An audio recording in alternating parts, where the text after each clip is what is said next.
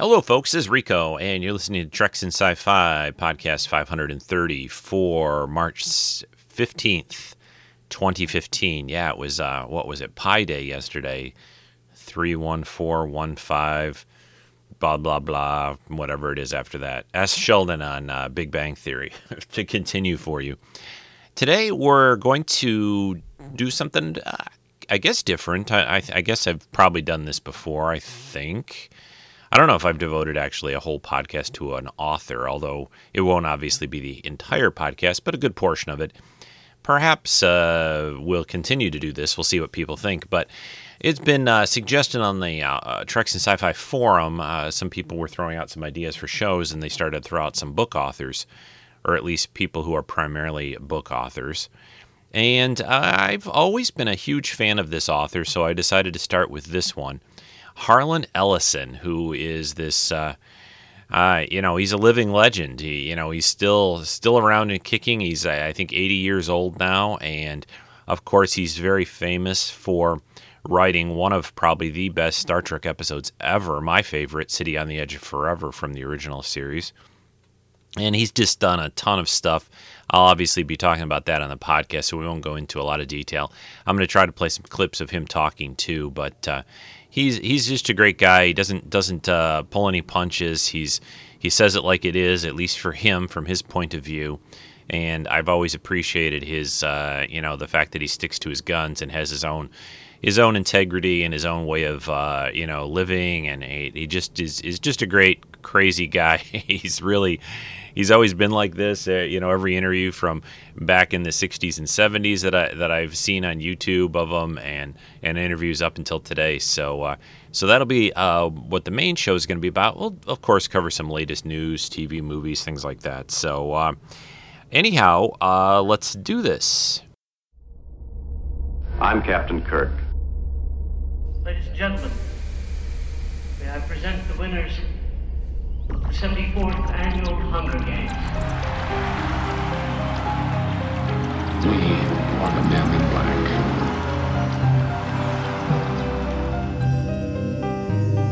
I'm the doctor, by the way. What's your name? Rose. Nice to meet you, Rose. Run for your life.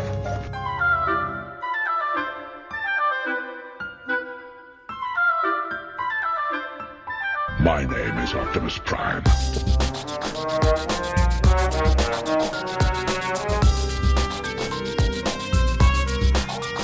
I am the Putus of Borg. Resistance is futile.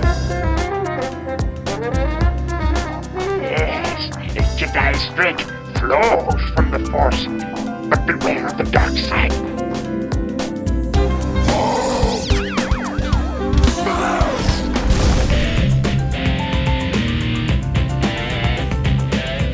Iron Man, that's kind of catchy. It's got a nice ring to it. I mean, it's not technically accurate. It's a gold titanium alloy. I'm sorry, Dave. I'm afraid I can't do that.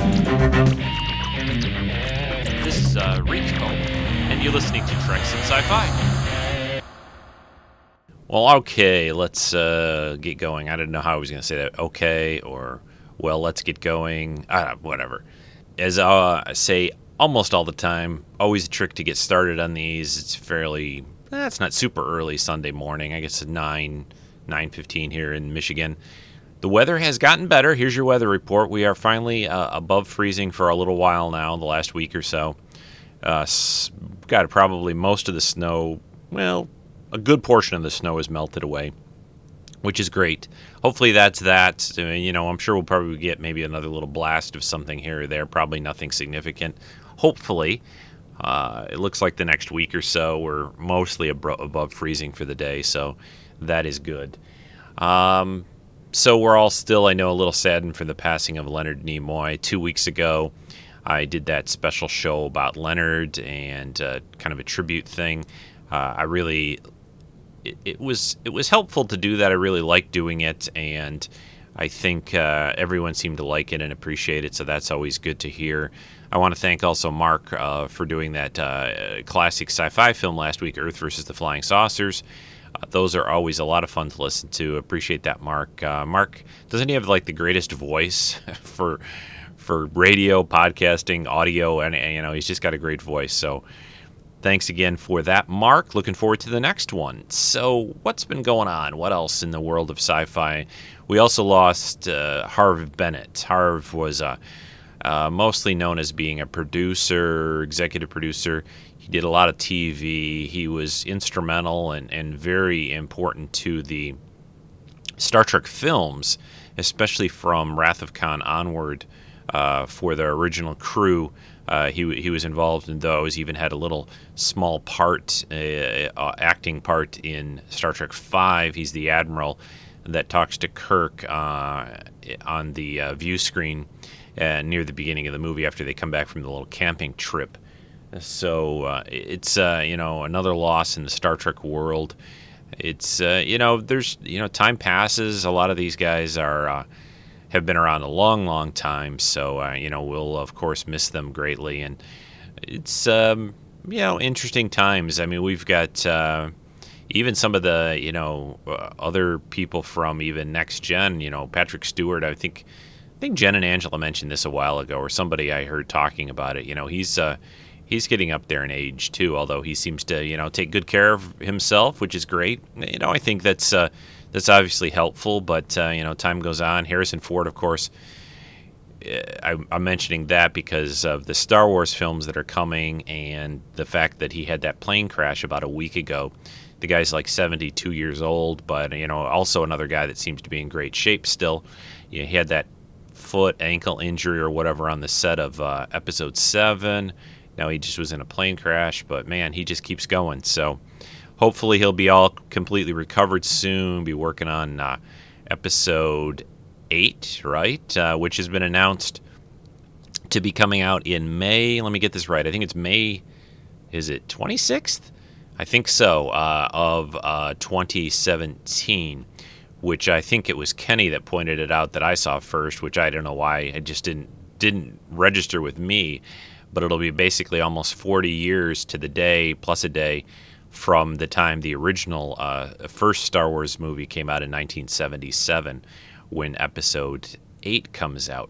So we'll have Episode 7 this December, and about a year and a half later, we will have the next one, which is very cool. So they're going to really get these out quickly, and I think probably what will happen is probably the last of this trilogy. Episode 9, right? That's 7, 8, 9, right? Yes. Well, most likely I would think would come out 2 years after the 2017 one, so 2019 of May, probably, I would think. So we got a lot of Star Wars. Also, they announced this solo film coming out, and not about Han Solo, but a separate, like a one-shot movie. They plan on doing these in between.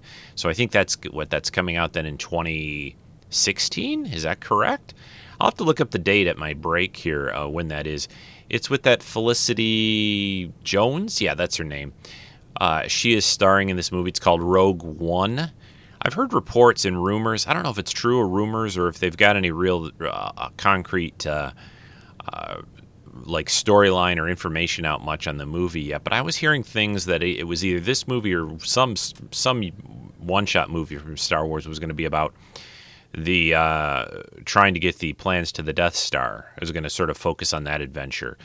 I'm not sure if that's this. Maybe they've announced it. I don't know. Maybe I haven't paid enough attention. A lot going on. Been busy with work, lots of things, so hard to keep up with all this stuff these days. But yeah, it's going to be fun. I mean, gosh, we're going to probably be getting now a Star Wars film every year for the foreseeable future. It seems like that's going to be the case, and that's going to be very, very cool to be able to see that. And in a couple of weeks, I'm going to do a video cast related to movies where I'm going to sort of just kind of go over and highlight and preview the summer films. I've done that a few times before, and that should be fun. I always like watching the previews, getting excited. They just released, what was it, just this past week or the week before this one? I think it was just the week before this one. So a week and a half or so ago, they released another Avengers trailer, Age of Ultron Avengers, or Avengers Age of Ultron, right? That's what it is with a subtitle. And some new stuff in there, not a whole bunch of new things, a few little tidbits of stuff, little things that you're starting to pick up on. I'm not, I never consider trailers really spoilers because it's officially released information and video and clips and things from the movie makers. So, and I know some people don't even try to watch those, but I'll mention, I thought it was interesting. They've kind of been hinting at this romance of some kind between Banner and the Black Widow, right? The Scarlett Johansson and Mark Ruffalo's characters in the film. And you remember in the first Avengers movie, she's the one that went off and kind of recruited him into the fold for the Avengers. So I like that just because it's like you got this big hulking brute that he turns into, and you've got the little, probably, ostensibly the, one of the lesser powered, the only real, well, besides Hawkeye's a human, they're both human, with this woman who's, Scarlett Johansson, for one thing, is a pretty small person. What is she, 5 foot or 5'2", something like that? And then you got the Hulk, And then there was the scene also where the Hulk was chasing her. Remember that? So looking forward to it, of course. That's at the beginning of May, and we'll be covering all the upcoming movies on that podcast or videocast in a couple of weeks. So let's see, what else do we want to cover? I guess we could talk a little bit about TV, what's been going on there. There's been a little bit of a lull. A few things have finished up. I actually already, Sleepy Hollow, which is a cool show, that finished its run for the year. I've been watching and enjoying Walking Dead, of course, still. Really been a great season for that show. We have Game of Thrones coming back in a couple of weeks. Well, a little more than a couple of weeks, I guess, April, right? So 3 weeks maybe about for that. I don't know if I talked a lot about the last probably big movie that I went out to see was the Kingsman movie a few weeks ago. I think I mentioned that. I don't know. I enjoyed it. It was a good movie. That was when I was in my little run of doing pretty much a movie every weekend. I kind of got out of that habit, although Lynn and I might go see that Cinderella movie this weekend sometime if we get a chance tonight or something. But what else? So TV, Big Bang Theory still good. Grimm's not on. It's coming back this Friday. I still enjoy the originals and Vampire Diaries. Oh, by the way, if people listening are fans of Farscape, I just noticed that Claudia Black, who was Aaron's son on Farscape, is going to have a part. I'm not so sure how many episodes she's going to be in, but she's playing a character called Dahlia on the originals, which is the other CW vampire show that airs on Monday nights. I think the first appearance of her will be this tomorrow, this Monday. So that should be interesting. I'm not sure how many episodes she's going to be in. Maybe not a big role or a big amount of episodes, but it'll be good to see her again. I haven't seen her in a few things, really much since Stargate ended. So I'd love to see her do another franchise of some kind, another movie or TV show would be very cool to see that. What else? Still enjoying Person of Interest. Not completely really a sci-fi show about the kind of supercomputer thing, but that is a fun show always to check out. I think that's about it, I think. Well, I guess I could mention a few other little smaller things on TV. I'm still enjoying and watching the 12 Monkeys TV show. I don't think I've talked much about it. Of course, it's sort of based on, I don't know, the movie. Was there a book? I don't know. And I saw the movie quite a while ago. It's not super fresh in my mind. I kind of remember the basics of it. But this TV show is much more, obviously, involved and detailed. And I think it's been really good. I've been enjoying it. I think we're up to about... I'm a couple episodes behind. Maybe there's been 8 episodes now that have been shown. That's on the Sci-Fi Channel on Friday nights. Not a really super great time slot. I hardly ever watch it live. I don't watch a lot of TV live. I watch it on my TiVo so I can skip the commercials. And speaking of that, we're going to have Flash is going to be back finally this week. I think, is Arrow back this week as well or next week? I'm not sure on that.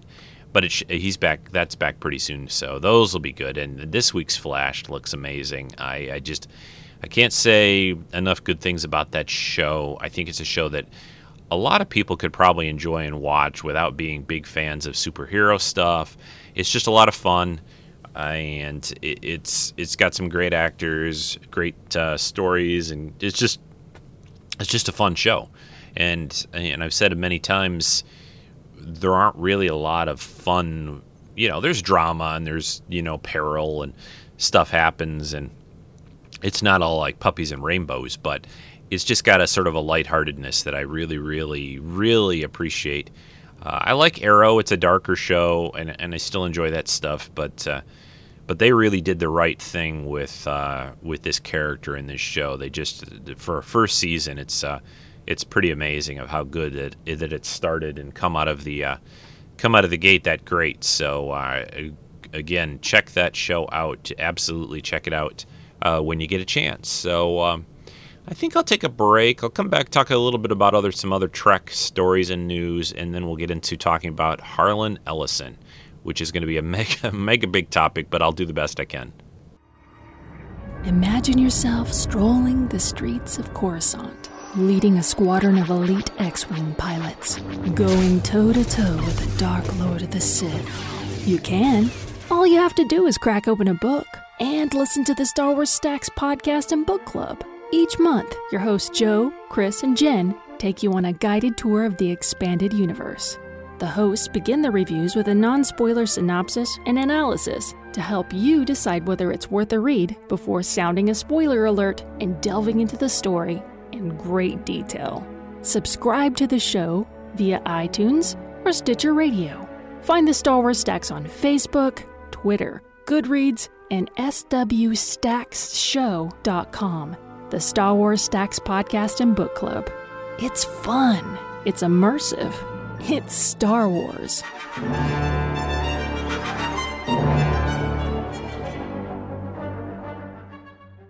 All right, a little quick follow-up to my conversation there, what I was talking about Rogue One with Felicity Jones.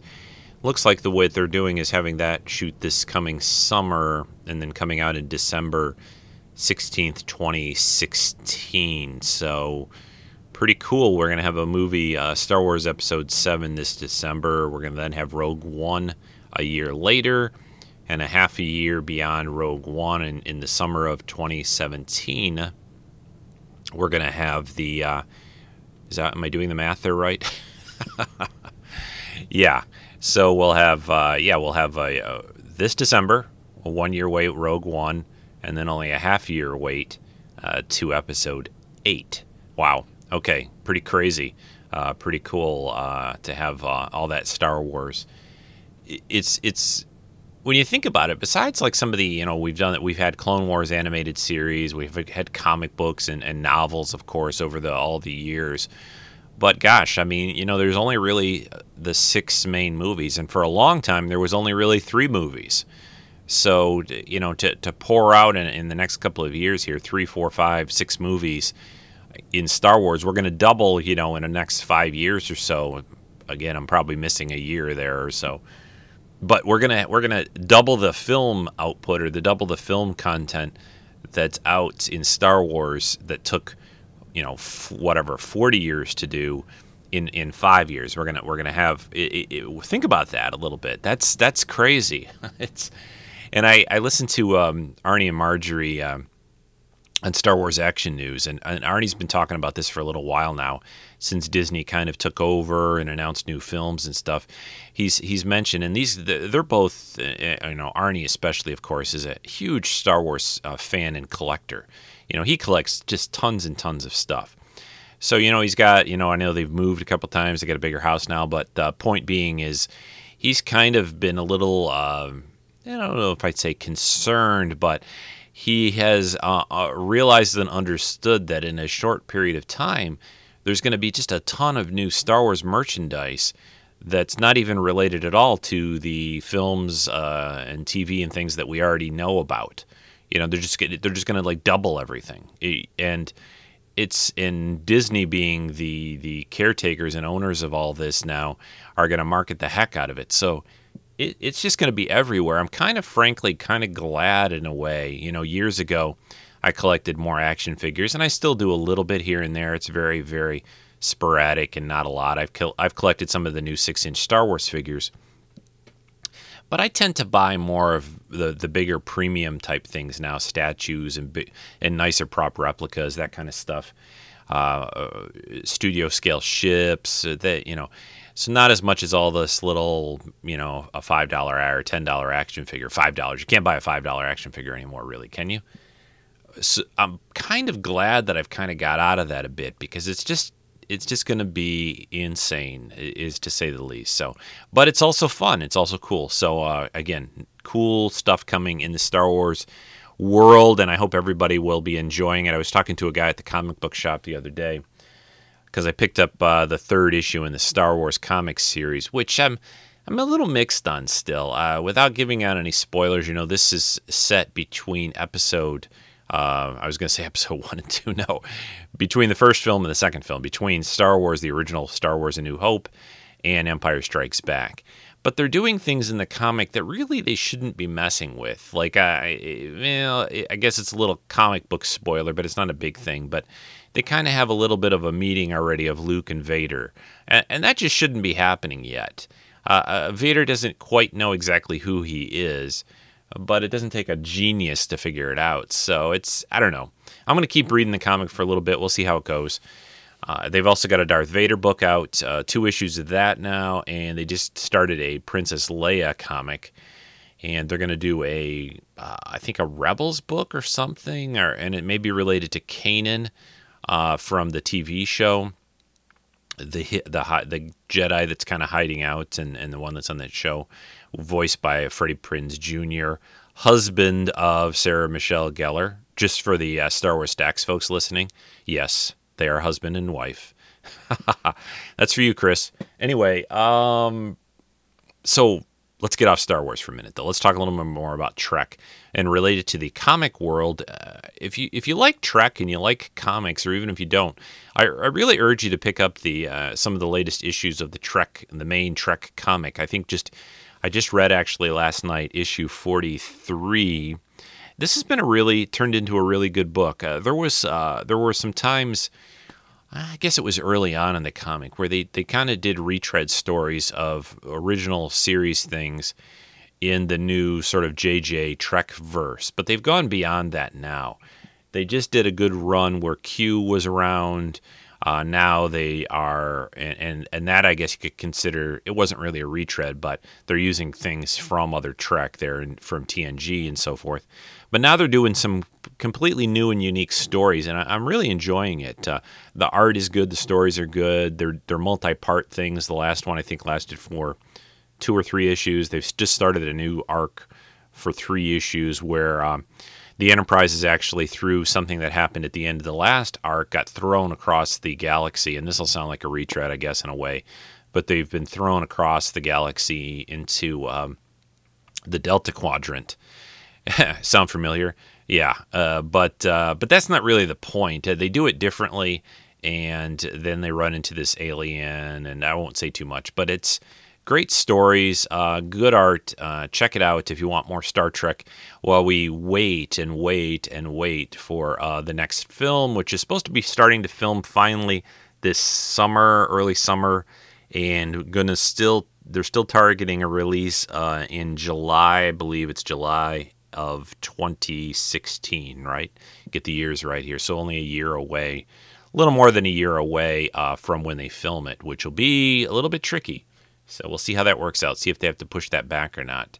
And what are we safe in the summer of 2016 for no Star Wars movie? We are, I think.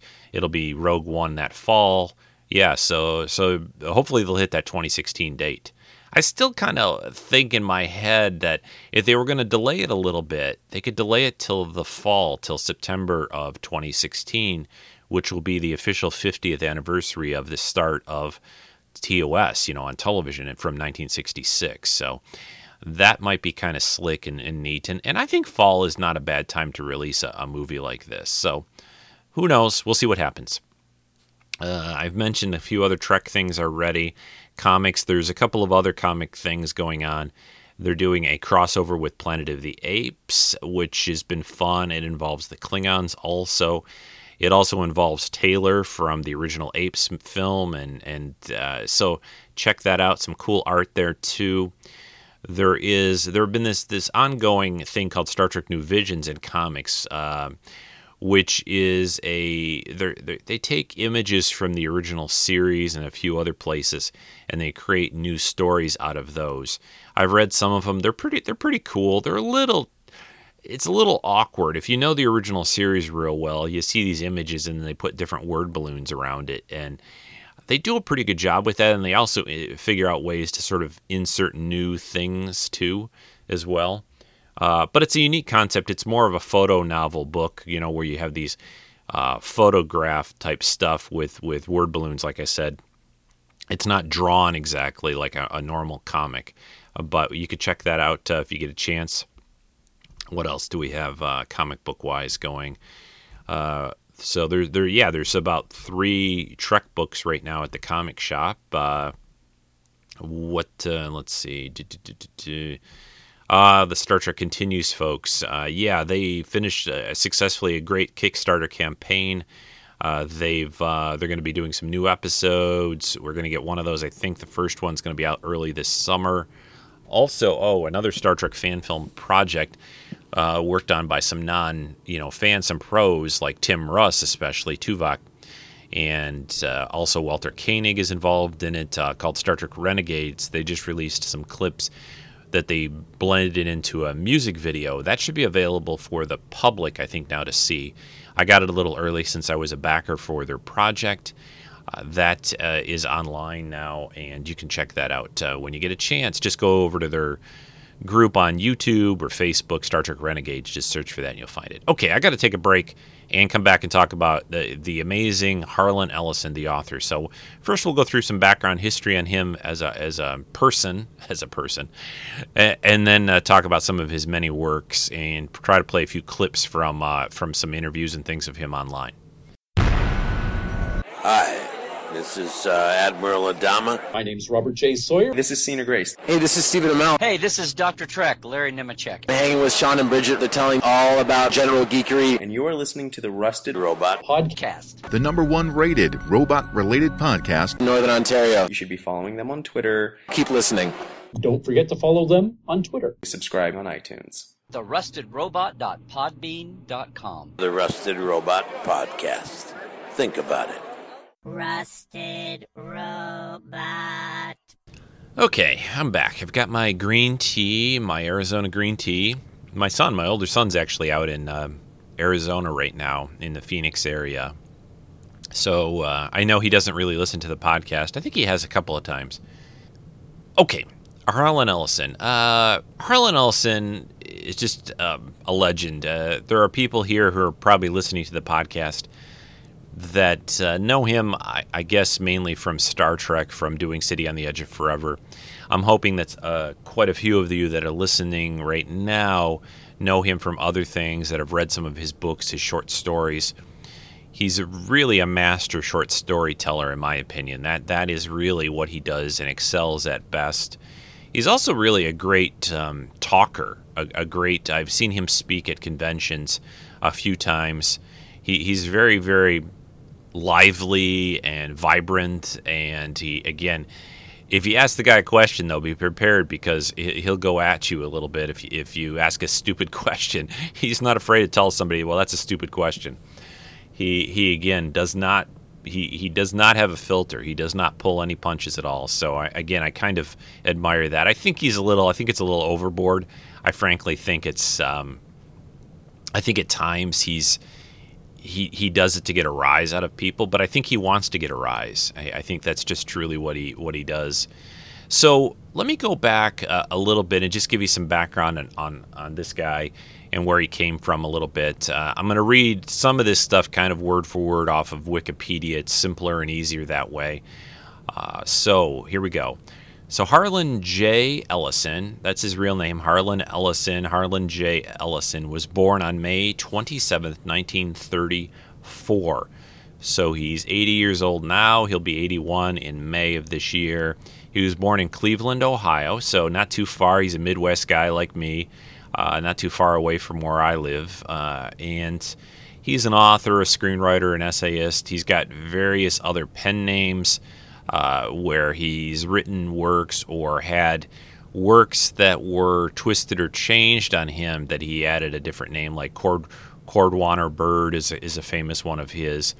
He's very notable for working on short stories. He's got over probably, let's see, what are the number here? They've got over 1,700 short stories, novellas, screenplays, comic book scripts, teleplays, essays on a wide range of topics. And he's got a critical eye. He's written a lot of essays and critical reviews about other media things like movies and television. So he's very involved in media in general.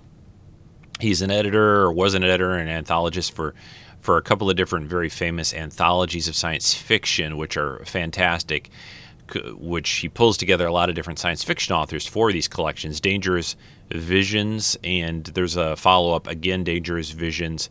I think he was talking about there was going to be a final one, too, at some point. He's won numerous awards, Hugos, Nebulas, Edgars. Just, again, an amazing career even up until this point. And the guy is not retired. I mean, he continues to work, continues to write. One of the greatest things I find about the fact that authors seem to be able to continue to work and to write really much longer than, like, you know, actors will tend to fade away a little bit at times. Certain ones, a lot of them will. Other people that do things, entertainers, but book writers just can, you know, they can just keep going. Although Harlan did suffer a stroke in the fall of this past year, like in October. I haven't heard a lot of detail. I guess he's doing okay. I think he had a little paralysis I'm not sure if he still has that. The details are sketchy about how his status is. I mean, I know he's still with us. I think the guy's just got so much will to live and willpower. I think he'll be around still for a while. But let me go through some of this early life and career section here that they've got on Wikipedia. So he was born in Cleveland, Ohio. He his father was a dentist and a jeweler. He's from a Jewish family. They moved to Painesville, Ohio, but then later went to Cleveland after his father passed away when he was fairly young, probably about 15, it looks like.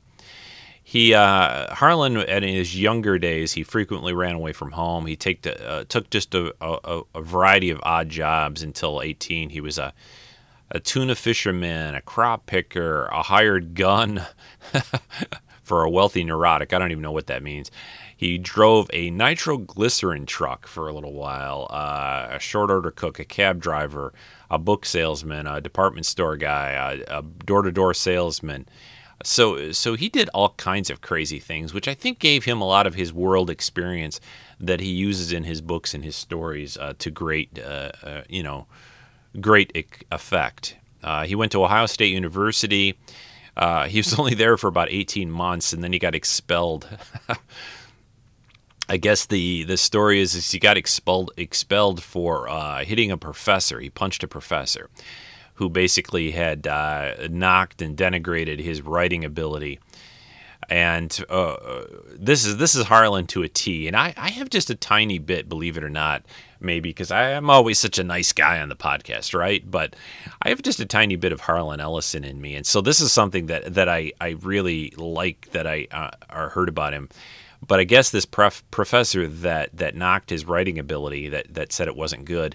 So for the next 20-some years after Harlan got expelled out of Ohio State, he sent the professor for 20 years a copy of every story, everything that got published by him. So just to show him, like, look, dude, I know how to write because people are buying it. You know, people are paying me to write. So he had some short stories in the Cleveland News. He sold some stories early to various comic places like EC Comics.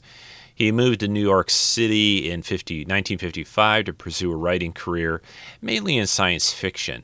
But that's the unique thing about Harlan is that I think he typically thinks of himself as a fiction writer or just a writer of speculative fiction. It's not most of his science fiction or most of his stories that have this speculative bent to them. They're not really what I would typically associate with a kind of a classic sci-fi story. They're much more fantasy and They make you think. They're kind of Twilight Zone. If you think of the old Twilight Zone show, or The Outer Limits, which Harlan worked on, they're that kind of a style of story where it's about, a lot of times it's about ordinary people and something kind of odd happens to them. Is kind of the best way I can sum it up a little bit. He was married for a short time to a woman named Charlotte Stein, and he married her in 1956. They divorced only like 4 years later. So that didn't work out. He's been married, I think, like 3 or 4 times. Let's see. I could go through all that at this point, I guess. Somebody named Billy Joyce Saunders from 60 to 63. Somebody named Loretta Patrick from 66 for a very short time, I guess. And then Laurie Horowitz from 76 to 77. And his current wife, who he's been married to for quite a long time now, from 1986, Susan Toth. He had a lot of wives and women around for... I always thought of Harlan Ellison as like the Hugh Hefner of writers, just because in the 60s and 70s, he's seemed to be quite the ladies' man. Let's see, what else? He was in the Army. He was drafted in the Army from 57 to 59. Got back in 1960, went to New York. He moved to Chicago for a time in there, working with various authors and writers, Kurt Vonnegut, Robert Bloch, Philip Jose Farmer. So it's, again, he wrote some adult fiction, erotic stories for a period of time for some girly magazines. And let's see, I'm trying to find what this. Let's see. Oh, he used his Cordwainer Bird first, his pseudonym, in July and August of 1957. They had accepted a couple of his stories, but he didn't like the way they edited them a little bit, which is, Harlan will go after you if you mess with his work, mess with his stories. The famous, of course, Star Trek reference is Gene Roddenberry and other people working on Star Trek at the time took Harlan's story for a Star Trek episode, City on the Edge of Forever, and they changed quite a bit of it. And he never really liked that. And I'll talk more about that here as we go with the podcast a little bit further on. But yeah, so he's created many lawsuits over the years, and he will not, if you mess with him, be careful, because it's you're really you got to be careful, because Harlan will not just sit back and take it. He will do something about it. I mean, he sued James Cameron because he's written stories, and they had a episode of Outer Limits called Soldier, where he basically thought the Terminator series and the concept for it were taken from what he's written for this story and what they used on The Outer Limits. So again, Harlan, not a guy that lets you mess with what he writes. He'll work with you a little bit, and another series that he worked on quite a bit was Babylon 5. Dave should be here to talk about that, but he was involved quite a bit in that program. So again, just some great stuff to read, to watch. A really cool movie, an older movie that is adapted. Blah blah blah. It's adapted from a Harlan Ellison story. The movie's called The Boy and His Dog. It's from the late. Let's see. Actually, I don't know when the story was written, but the movie was from. Let's see. It came out in 1975. It stars Don Johnson, of Miami Vice times or fames. Although he doesn't quite look exactly like he does in Miami Vice, but you'll notice his voice and he looks similar. But it's basically about it's exactly what it sounds like, A Boy and His Dog, except it's sort of in a post-apocalyptic world.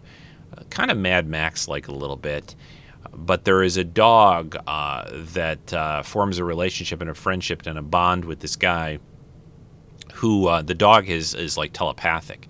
So they can hear each other's thoughts. They can communicate telepathically. It's a very cool movie, very cool story, so I wanted to point that out. So what else should we talk about at this stage? he went to Hollywood in the early 60s to basically start working on a lot of scripts for TV shows, and not just sci-fi or fantasy type things, but he worked on shows like The Flying Nun, Burke's Law, Route 66, The Man from U.N.C.L.E., of course, Outer Limits, Star Trek, Cimarron Strip, The Alfred Hitchcock Hour, lots of screenplays and stories for television. He really thought that I think TV was going to be the way things were going to go.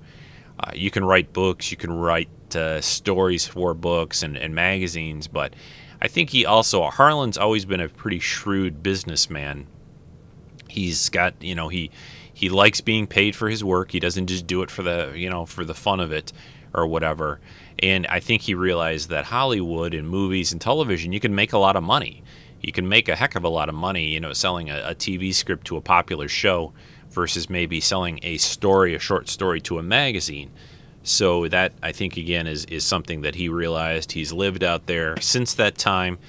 He lives out, I think, in the Hollywood Hills, something around there. I've seen a couple of interviews with him at his house over the years, and they've gone sometimes outside, and I think he's pointed to there down there is Hollywood or whatever. So he, somewhere out there he lives, and has really an amazing collection of just books, of course, and memorabilia in his home.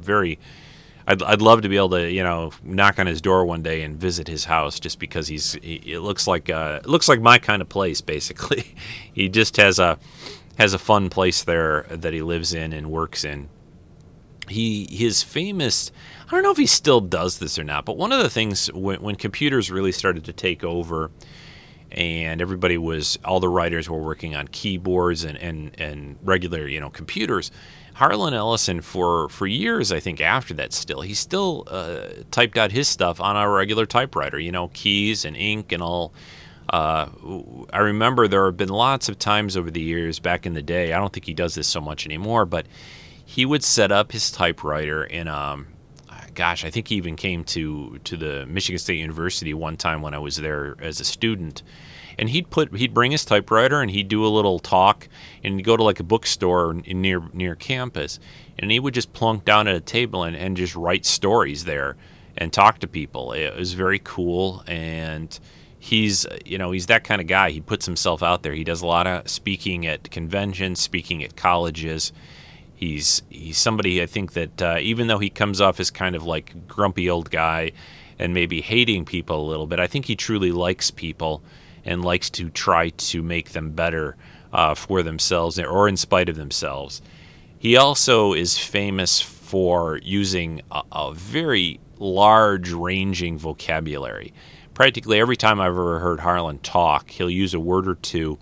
And he's not afraid of bad language, and I'm trying carefully, because I know a lot of different kinds of ages and people listen to the podcast. But I'm going to play some clips from him here, and I'll be careful and try to listen to it and make sure that he'll drop the F-bomb, he'll drop lots of words when he's talking, but he also drops words in them. I was going to say that he'll use words that I've never heard of before, and I consider myself, a pretty big reader, pretty good, I have a pretty good vocabulary, and I've learned. I'll give you an example. I heard Harlan talk one time. This was a long time ago, 20 years ago maybe or something, and he used the word paucity. I'm trying to remember the context or the sentence or how he used the word paucity and I said, paucity, what the heck does that mean? So I looked it up. I found out, paucity basically means like if somebody has how's the best way to put it? I have a paucity of green socks or something like that. Paucity just means just very few, very little or very few, something like that. So if you have a paucity of something, you have very, very little or very few of them, or of whatever it is. I think he was using it in terms of like personality traits, something like this person has a paucity of intelligence. Like basically this is a dumb person. So, again, every time I've just about heard him talk, he'll throw in a word that I'm like, what's that word mean? And he does it in a way, I don't think he's using these words because he's just like trying to show off how smart and his wide vocabulary. And he is a writer, so I mean, the guy should know, a lot of words that people probably don't commonly use. But he'll use them it just seems like that he's not using the word just to use the word. He's using it because he feels that fits best. And a writer does that constantly, right? When they're writing stuff, they are rejiggering and changing what they write to make the best story possible. So let me rest my voice here for a second or two, and let me play a clip that I'm going to play 2 or 3 things from YouTube. But here's the first one with Harlan Ellison talking, and again, he's a little rough, a little cantankerous, but he's Harlan, so that's who he is. So listen to this, and I'll be back. My name is Harlan Ellison. That's Harlan. I'm a writer. Call me a science fiction writer, and I'll come to your house and I'll nail your pet's head to a coffee table. I'll hit you so hard your ancestors will die. I'll hit you so hard your grandmother will bleed. I'm a writer. There's no adjective in front of it. I'm just a writer. Now, here I am sitting on the Sci-Fi channel. I really love that title, Sci-Fi. It sounds like the sound of crickets. I've been asked to do the commentary. I've been asked to uplift in this corner. And usually when you get a commentator, you don't know where they come from, what they stand for. But if you recall the beginning of Citizen Kane, Orson Welles as Charles Foster Kane, standing there writing against the window as the gaslight dies and the sun comes up, writing the Declaration of Principles of his new newspaper, what it will stand for, what it will tell you, what kind of bravery it will have. Well, I'm going to give you that so that you'll know who I am and what I stand for. I'm sort of the opposite of somebody like, say, Rush Limbaugh, who in my perception has a brain that has turned a puree of bat guano, or the various other talk show hosts who don't really tell you what they stand for. My opinions are mine own. They don't reflect the show. They don't reflect the network. Let me tell you that I will not lie to you.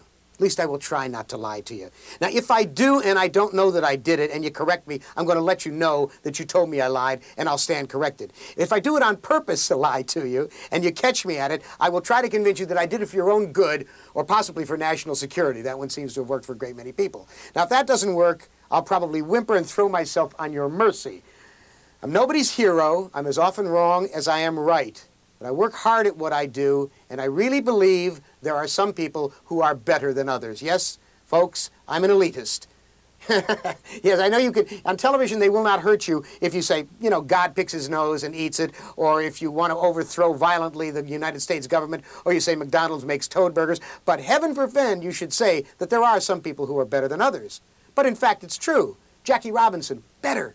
Eve Curie, better. Albert Einstein, you can't convince me that Albert Einstein wasn't faster, better, quicker, smarter, and one hell of a switch hitter at either side of the plate than anybody around him at the time. I believe that we are destined for something great. I believe that when we are at our best, when we try to paint the Sistine Chapel ceiling, when we walk on the moon, then we are our most godlike.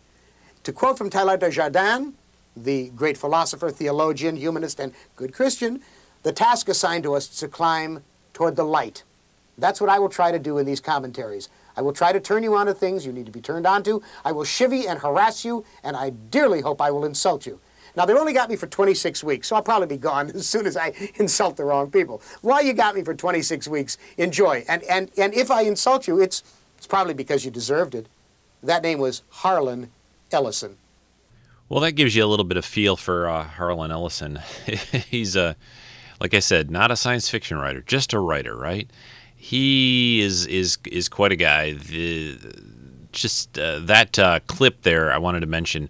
If you go to his YouTube channel, Harlan Ellison, just search for him on YouTube. He has a channel there. He did this series of commentaries for the Sci-Fi channel that was part of, the Sci-Fi Buzz show back in the late, 90s is when it aired, around the mid-90s, early 90s, something like that. It was a cool little half-hour show, but he did this thing called Harlan Ellison Watching. And it was about a 3-minute or so little commentary thing that it was probably not every episode of that show. I think he did maybe about 60, 70 of them or so. he was on for more than the 26 weeks, I think, or whatever it is that he said there. But I always had interesting things to talk about. Very smart guy, obviously, and I enjoyed that. I missed that show. I wish that Sci-Fi would do another kind of news show. You know, Will Wheaton tried to do sort of something last summertime. It was sort of more comedic. I liked it, but it wasn't really wasn't like Sci-Fi Buzz. I'd love to see them do something like that again. And he was part of that. And Harlan doesn't just get part of, you know, anything. You know, he's picky about what he gets, what he works on. So Harlan, you know, obviously a writer, just a really interesting guy to read about and learn about. He's had a lot of controversy, of course, over his life. He's kind of abrasive, argumentative. He completely, you know, he's fine with that. There's one of the dust jackets from one of his books that describes him as possibly being the most contentious person on earth. He's filed a lot of grievances, lawsuits over the years. He's, you know, he really. There's a story that he sent a over 200 bricks to a publisher, postage due. It's just he's just crazy, and he also, you know, he has this sort of nature to him that he doesn't let go. You know, if somebody irritates him, he'll irritate him back. So he's certainly somebody who, you know, that turn the other cheek. You know, people say, oh, you should turn the other cheek or let it go. Or the Frozen song, Let It Go. Harlan Ellison is not that person by any means. And again, I kind of respect him and admire him for that. I think, again, sometimes I think it's a little overboard. I think that I think he's frankly a little crazy at times, and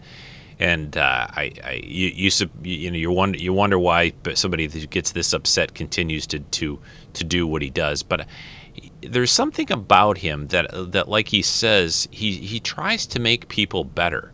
You know, I think he really tries to inspire and make people question things, make people think, make people just have their own minds. He has this famous phrase that I took to using a long time ago too. He says everybody's entitled to their own opinion, and he would correct that phrase. He would say, no, that's not. I don't believe that. I don't think that's true. You're not really entitled to your own opinion if you don't know what you're talking about or don't have any kind of information on it, right? I mean, it makes no sense. It would be like saying a doctor comes in and says, hey, you should have this surgery, and somebody comes in who has no medical background and says, well, I don't think you need the surgery. You're fine. Well, Harlan will say that everyone's entitled to their informed opinion, which basically he means you need to know what the bleep you're talking about. You know, you need to have some context. You need to know what you're talking about to have an opinion that really makes a difference or counts. Now, there's all kinds of times where that's not really true, but you get what he's saying. He's basically saying, you know, do the work, do the homework, learn what you're talking about before you just shoot your mouth off. And Harlan will, like he said, I think in that clip, you know, if he's wrong and somebody calls him on it and they give him information that makes sense and corrects him, he'll admit it. He'll be cool with that. But you know, he will question and he will commentary his way to learn the truth. Basically, he's really all about the truth. So I thought, I guess I have to mention the whole Star Trek controversy here a little bit with what happened with City on the Edge of Forever. You know, a lot of people know this kind of story. I thought I would just briefly mention it. He, of course, wrote the original script. Gene Roddenberry and several others. This is detailed pretty well in several books you can get. These Are the Voyages talks about it. There's a book that Harlan did and that talk about this whole situation. But basically, the writers changed things around. There were some things in the story that they didn't feel were appropriate for Star Trek. One of them was one of the main characters, not one of the main normal characters on the show, but someone else, was basically running drug dealing aboard the Enterprise. And Gene Roddenberry and others said, well, that can't happen. That shouldn't happen. There aren't going to be drug dealers in the 23rd century on the Enterprise. This is an elite crew. That won't happen. And Harlan, you know, said, well, geez, you know, people are people. There's always going to be somebody who's looking for something or an edge. But so that was one little piece of it. The other one was the guy that goes through the portal in the episode is not one of the main characters. So they wanted to change that around, have it be McCoy, which I think works in a way, makes more sense and is better. And I understand from a show standpoint why they would do that. Not just bring in some red shirt guy and have him be the protagonist of the episode. And there's other little details. If you really want to know the differences are, there's a fantastic, and I'll try to link it in the notes for this week, for the podcast notes, but there's a fantastic comic book miniseries that they did. I think it was 6 issues or 5 or 6 issues total, and it's collected in a hardcover now. You can get it on Amazon. I think it's like not even $20, $15 maybe, something like that. I collected all the individual issues. I'll probably buy the trade paperback or trade hardcover also. But just search for Harlan Ellison comic, City on the Edge Forever. I'll link it to. I know you can find it on Amazon. I think it just got published in February because the the comic and individual comics finished at the end of the year last year, maybe November or so. So that's a great way to look at the story from Harlan's viewpoint, the way he did the story. That is the City on the Edge Forever from his original story and treatment for it. Interesting, though, he did not remove his name from the credits or from the Star Trek episode. And the thing, of course, won awards. They won a Hugo Award for the year for Best Dramatic Presentation. It also, I believe it won a Writers Guild Award as well. So even though they changed his story, it still won a lot of awards, and it's still my favorite episode. I think, honestly, from what I've read over the years, I understand why he's not happy and why he was upset about this. I think that people who, an artist who does a painting or an artist who writes a story, but stories and scripts for television, I think that they've always been more of a collaborative effort. Harlan always resisted that as much as possible. He wanted to give a script in, and he wanted them to do it exactly as he wrote it. So he has also sued Paramount. He sued CBS Paramount Television, and he wanted 25% of all the receipts of merchandising, publishing, and income from City on the Edge of Forever from 1967. And then I guess they did reach a settlement. This happened only back in around 2009. Keep in mind that back in the 60s, when TV and movies were done, no one had this idea that these shows would later find life on home video and DVDs and VHS when it was around, and Blu-ray and again, and streaming video and Netflix. No one had a clue. So contracts were not written with residuals like that in mind. The famous story about Star Trek, the original series, are not really famous. It's just the facts is the fact that even all the people, the main actors and things on the show, they got little residual checks for a very short time when the original series was rerun. But there were limits put on those contracts from what I've heard and read over the years, that basically after the thing was rerun like 10 times, I don't know what the number was, 10 times, 20 times, whatever, but it happened quickly. They got a little bit of money, and then after that, they got nothing. Zippo. And I don't know, I've never really dug into and followed enough to know that, if any of the other actors have ever tried to sue for more money or anything like that over the years to find out if they could get something more from Paramount. But Harlan did for City on the Edge of Forever and got some money out of them. And he's sued other things. He sued ABC, Paramount, James Cameron. He sued people for online posting of his material.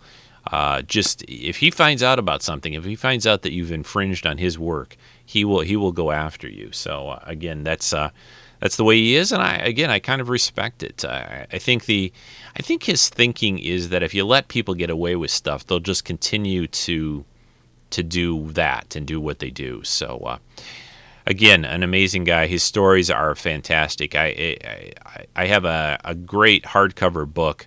I have a lot of Harlan Ellison books on my shelf, but quite a few paperbacks. But I got this cool hardcover, a while back. I'm sure you can still find it. I don't know, actually. I'll have to look that up on Amazon. But it's called The Essential Ellison. It's a real fat hardcover book, and it's just got a big chock full of short stories and works by Harlan Really great stuff. And the cool thing, the thing that I love about short stories, I mean, I read a lot of books, a lot of novels, but the neat thing about short stories, and I read a lot of comic books as well, is they're kind of like a comic in a way that, here's 20, 30 pages or whatever, a short story, and bang, you're done.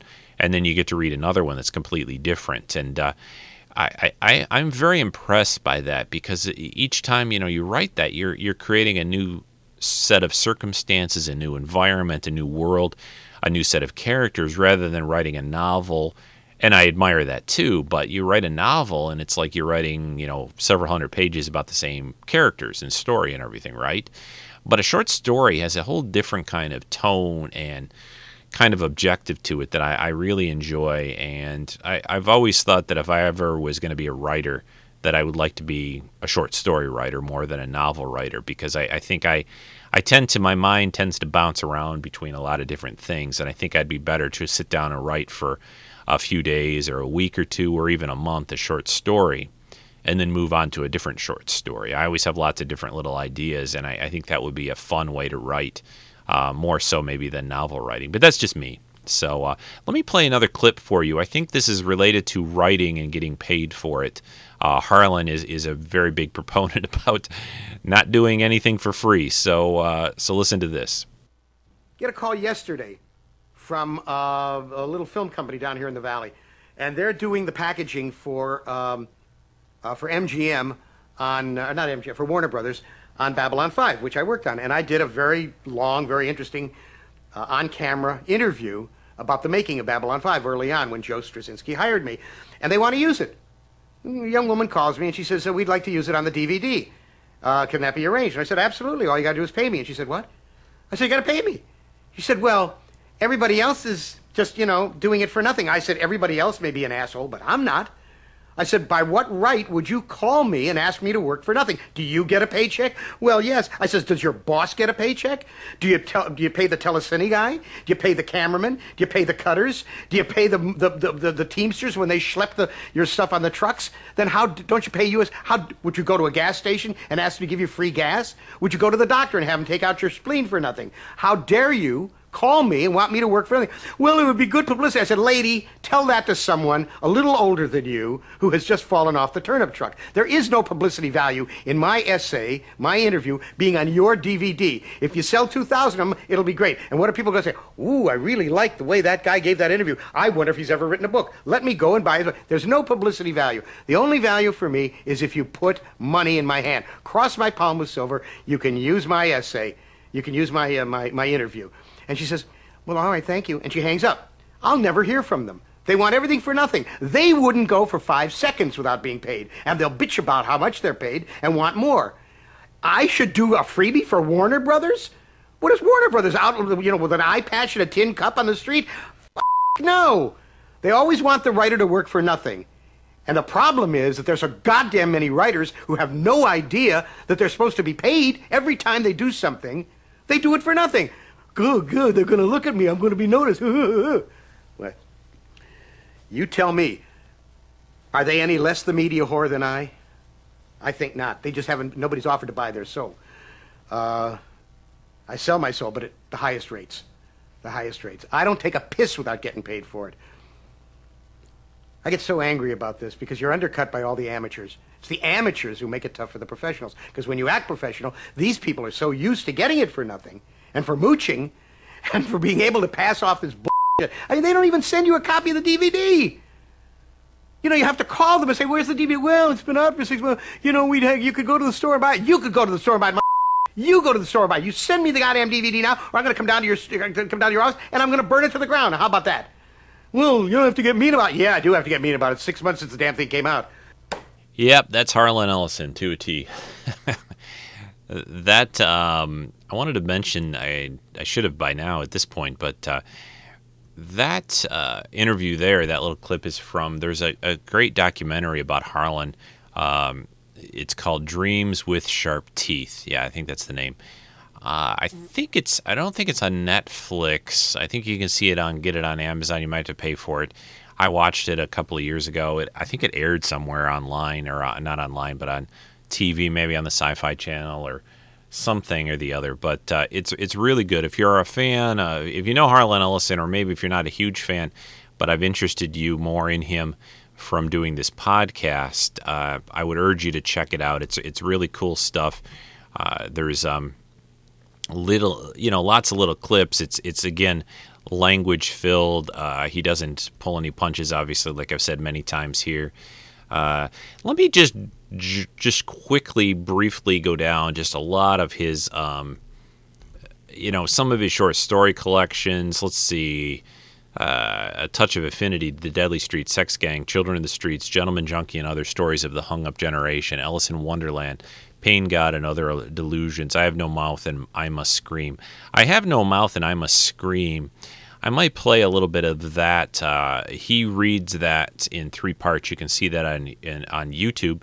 It also was turned into a computer game quite a while back, back when they used to put computer games out on disc and CD-ROM, I think. So 10 years ago at least, or more, maybe 15.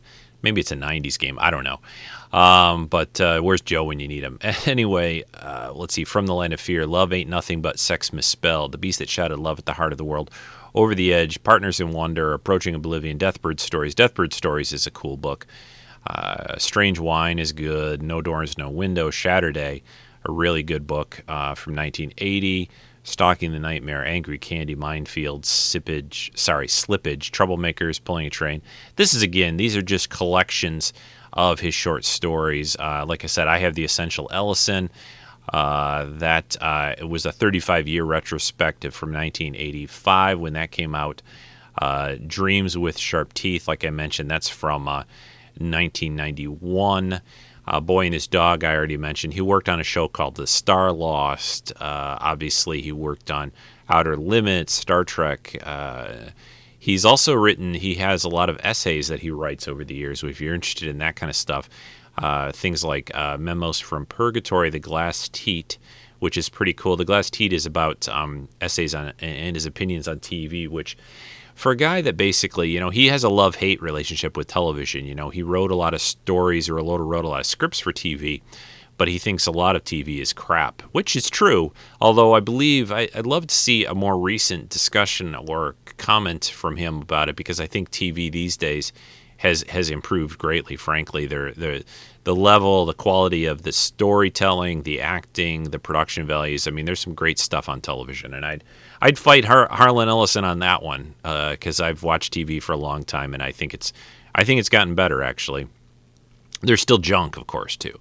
Harlan Ellison's Watching, which we've talked about, the Harlan Ellison Horn book, I, Robot, I could probably go on for hours and hours on Harlan Ellison and what he's got, out there. It's just, you could start today, and if it's all you ever read, you'd never still probably be able to read everything he's done. But pick up, I really urge you guys to pick up a short story collection of his and just give it a shot. Read a few short stories, and I'm telling you, this guy, there's nobody who has the kind of crazy imagination that is writing today, or maybe ever will write, as Harlan Ellison. I was always amazed, and I'd pick up a new short story collection of his, and I'd read the stories and of how different they were from each other, and how just really would blow your mind, frankly. Some stuff really is I don't know.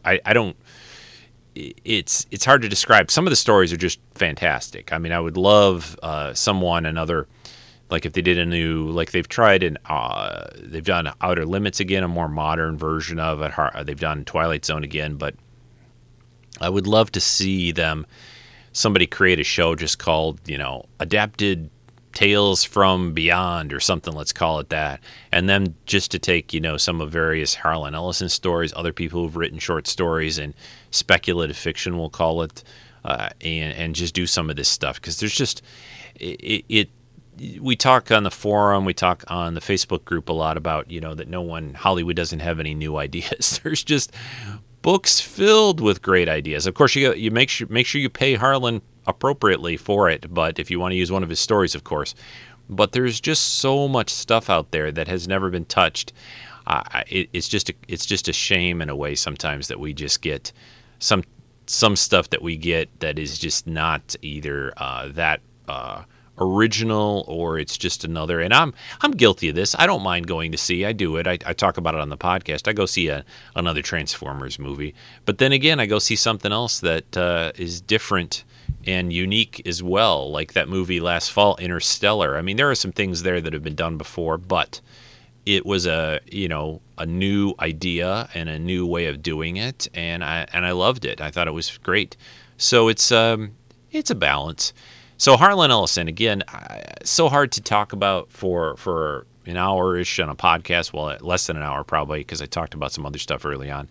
What I thought I would end with for today is play for you and record it here the first part of Harlan reading his short story, I Have No Mouth and I Must Scream. This is basically was turned into a video game. It is the story of some people that have been sort of trapped inside a computer. I don't even know how to describe it, but it's really good. You can listen to him tell I think all three parts. It's broken up into three parts. I think the first part is even 14 minutes or so long. So, but I thought I would tack it on to the end of the podcast here. You guys can decide, excuse me, if you want to listen or not. That's up to you. I think you should listen, and it should entice you, I think, to finish the story, and also to maybe seek out other work by Harlan Ellison. So I hope this has been interesting for you. I won't be back after the clip. I'll just finish things off now for today's podcast. Thanks so much for listening. Check out our Facebook group, Treks and Sci-Fi. Also, the forum, treksandsci-fi.com/forum, or just go to the link there for forum. If you want to join that, just send me an email. treksf@gmail.com is always good for that. PayPal donations, always grateful and happy to see those. Help pay for the hosting fees and daily and monthly hosting that I pay. So that's about it. Next week, you will have a special show by Meds here, who's going to talk about the Helen Slater 84, I think? 84, 85? 84 Supergirl movie, and that'll be appropriate because they're going to do a new Supergirl TV series starting, I think, this fall on CBS, right? So that'll be here next week from Meds, and I'll be back in 2 weeks with a vidcast on the upcoming summer movie season. So hope this has been enjoyable. I've had a good time doing it. I love Harlan Ellison. I am going to go crack open one of his short story books and read some stuff here later on today, I think tonight, just because I'm all pumped up now to read some Harlan. It's been a little while since I've picked up one of his books. I mean, I have quite a few that I've read completely through, but the Essential Ellison book is so big, I've not read the whole thing at all. I've pick and choose between, I'll read that story and I'll read that story and stuff. So check it out. Check out Harlan Ellison. I guarantee you will learn some new words, and your mind will be blown a little bit by his imagination. And he's a great guy. I've seen him talk a few times, like I said, and I wish we had more people in the world like him, because I just admire his character. He can be a little crass, there's no denying that, but the guy does not, he's his own guy, is basically the way to put it. So here's Harlan reading the beginning of his story, I Have No Mouth and I Must Scream. And thanks for listening, everyone. I'll talk to you again soon. Here's Harlan with the first part to this story that I'm just playing this via YouTube, so you can see and listen to the other parts if you want to finish it out on your own. So take care, everyone, and here's Harlan. I have no mouth, and I must scream. Limp, the body of Gorrister hung from the pink palette, unsupported, hanging high above us in the computer chamber. And it did not shiver in the chill, oily breeze that blew eternally through the main cavern. The body hung, head down, attached to the underside of the pallet by the sole of its right foot. It had been drained of blood through a precise incision made from ear to ear under the lantern jaw. There was no blood on the reflective surface of the metal floor. When Gorrister joined our group and looked up at himself, it was already too late for us to realize that once again, Am had duped us, had had its fun. It had been a diversion on the part of the machine. 3 of us had vomited, turning away from one another in a reflex as ancient as the nausea that had produced it.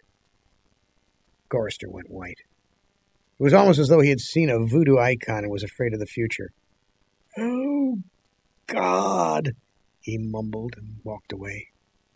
The 3 of us followed him after a time and found him sitting with his back to one of the smaller, chittering banks, his head in his hands. Ellen knelt down beside him and stroked his hair. He didn't move, but his voice came out of his covered face quite clearly. "Why doesn't it just do us in and get it over with? Christ, I don't know how much longer I can go on like this."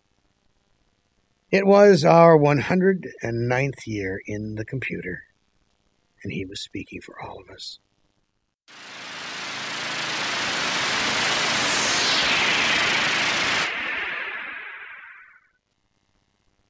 Nimdoc, which was the name the machine had forced him to use because AM amused itself with strange sounds.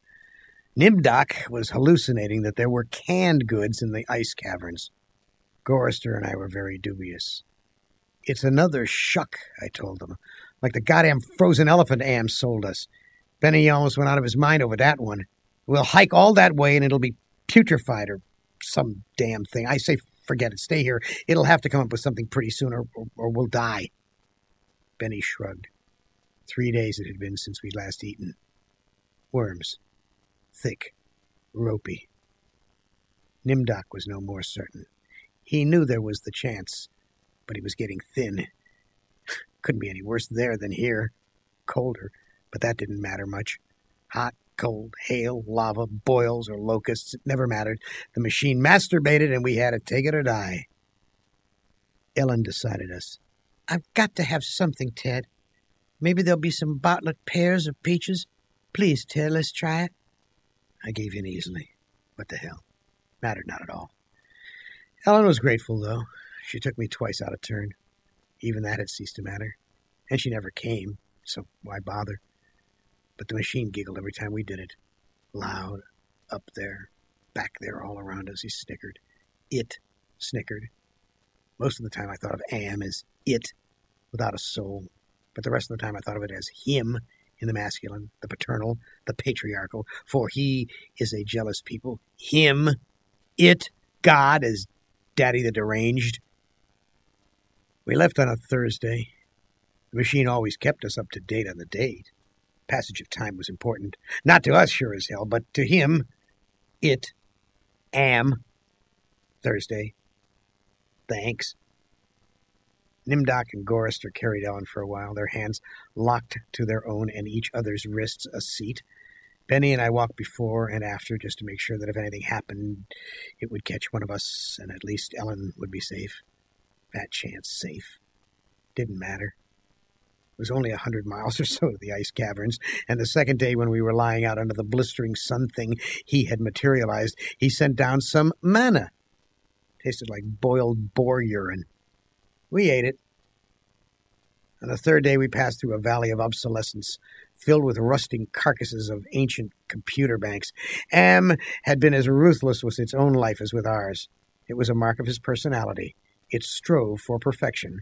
Whether it was a matter of killing off unproductive elements in his own world-filling bulk or perfecting methods for torturing us, AM was as thorough as those who had invented him, now long since gone to dust. As thorough as they could ever have hoped. There was light filtering down from above, and we realized we must be very near the surface, but we didn't try to crawl up to see. There was virtually nothing out there. Had been nothing that could be considered anything for over 100 years. Only the blasted skin of what had once been the home of billions. Now there were only 5 of us. Down here. Inside. Alone. With AM. I heard Ellen saying frantically, "No, Benny, don't, come on now, Benny, now don't, please."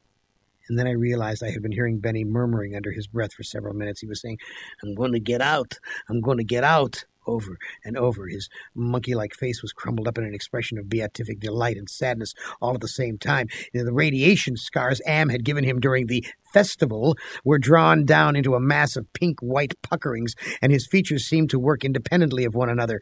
Perhaps Benny was the luckiest of the five of us. He had gone stark, staring mad many years before.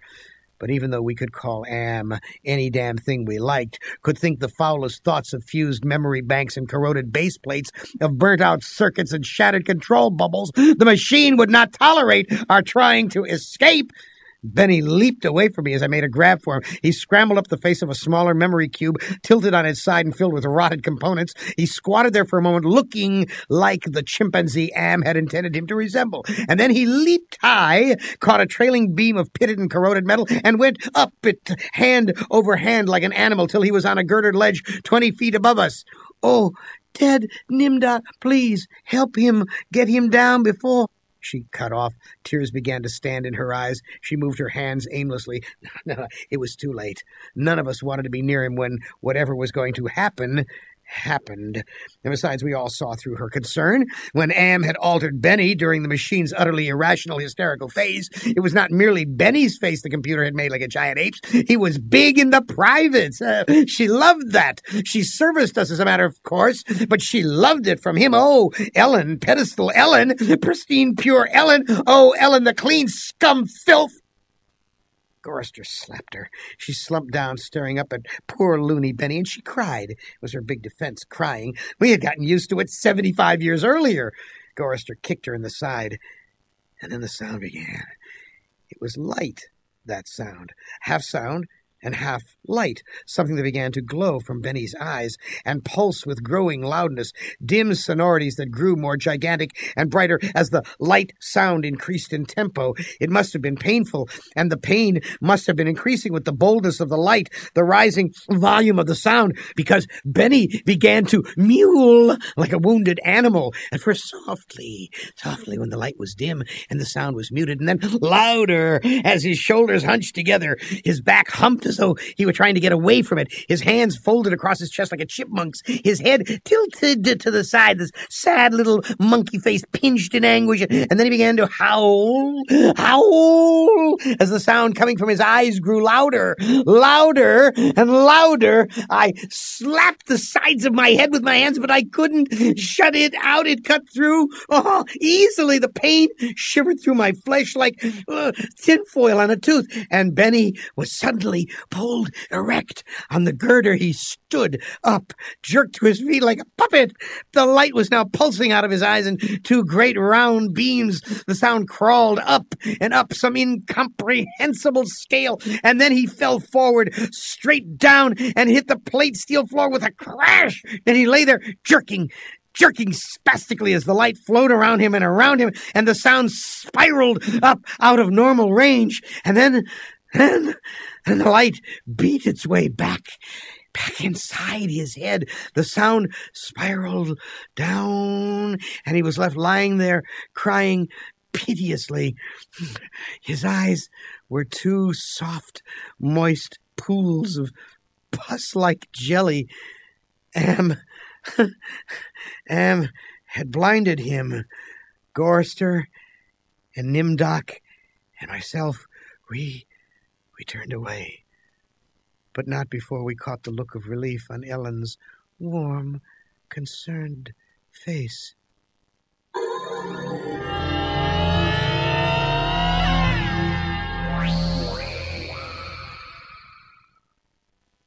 Sea-green light suffused the cavern where we made camp. Am provided punk, and we burned it, sitting huddled around the wan and pathetic fire, telling stories to keep Benny from crying in his permanent night. What does AM mean? Gorrister answered him. We had done this sequence 1,000 times before, but it was Benny's favorite story. At first it meant Allied Master Computer, AM, but then it meant Adaptive Manipulator, and later on it developed sentience and linked itself up, and they called it an Aggressive Menace, AM. But by then it was too late, and finally it called itself AM. emerging intelligence. And what it means was, I am. Cogito ergo sum. I think, therefore I am. Benny drooled a little and snickered. There was the Chinese am, and the Russian am, and the Yankee am, and he stopped. Benny was beating on the floor plates with a large, hard fist. He was not happy. Gorrister had not started at the beginning. So Gorrister began again. The Cold War started and became World War III and just kept going. It became a big war, a very complex war, so they needed the computers to handle it. They sank the first shafts and began building AM. And there was the Chinese AM, and the Russian AM, and the Yankee AM, and everything was fine until they had honeycombed the entire planet, adding on this element and that element. But one day, AM woke and knew who he was, and he linked himself, and he began feeding all the killing data until everyone was dead, except for the 5 of us. And AM brought us down here. Benny was smiling sadly. He was also drooling again. Ellen wiped the spittle from the corner of his mouth with the hem of her skirt. Gorrister always tried to tell a little more succinctly each time, but beyond the bare facts, there was nothing to say. None of us knew why Am had saved 5 people, or why our specific 5, or why he spent all his time tormenting us, nor even why he had made us virtually immortal. In the darkness, one of the computer banks began humming. The tone was picked up half a mile away down the cavern by another bank, and then one by one each of the elements began to tune itself, and there was a faint chittering as thought raced through the machine. The sound grew, and the lights ran across the faces of the consoles like heat lightning. The sound spiraled up till it sounded like a million metallic insects, angry, menacing. "What is it?" Ellen cried, and there was terror in her voice. She hadn't become accustomed to it even now. "It's going to be bad this time," Nimdoc said. "He's going to speak," Gorrister said. "I know it." "Let's get the hell out of here," I said, suddenly getting to my feet. No, Ted, sit down. What if he's got pits out there or something else we can't see? It's too dark. Gorrister said it with resignation. And then we heard, I don't know, something moving toward us in the darkness, huge, shambling, hairy, moist. It came toward us. We couldn't even see it, but there was the ponderous impression of bulk heaving itself toward us. Great weight was coming at us out of the darkness, and it was more a sense of pressure, of air forcing itself into a limited space, expanding the invisible walls of a sphere. Benny began to whimper. Nimdoc's lower lip trembled, and he bit it hard, trying to stop it. Ellen slid across the metal floor to Gorrister and huddled into him. There was the smell of matted, wet fur in the cavern. There was the smell of charred wood. There was the smell of dusty velvet. There was the smell of rotting orchids. There was the smell of sour milk. There was the smell of sulfur, of rancid butter, of oil slick, of grease, of chalk, dust, of human scalps. Am was keying us. He was tickling us. There was the smell of... I heard myself shriek, and the hinges of my jaws ached. I scuttled across the floor, across the cold metal with its endless lines of rivets on my hands and knees, the smell gagging me, filling my head with a thunderous pain that sent me away in horror. I fled like a cockroach across the floor and out into the darkness, that something moving inexorably after me. The others were still back there, gathered around the firelight, laughing, their hysterical choir of insane giggles rising up into the darkness like thick, many-colored wood smoke. I went away quickly. I went away quickly. I went away quickly and hid.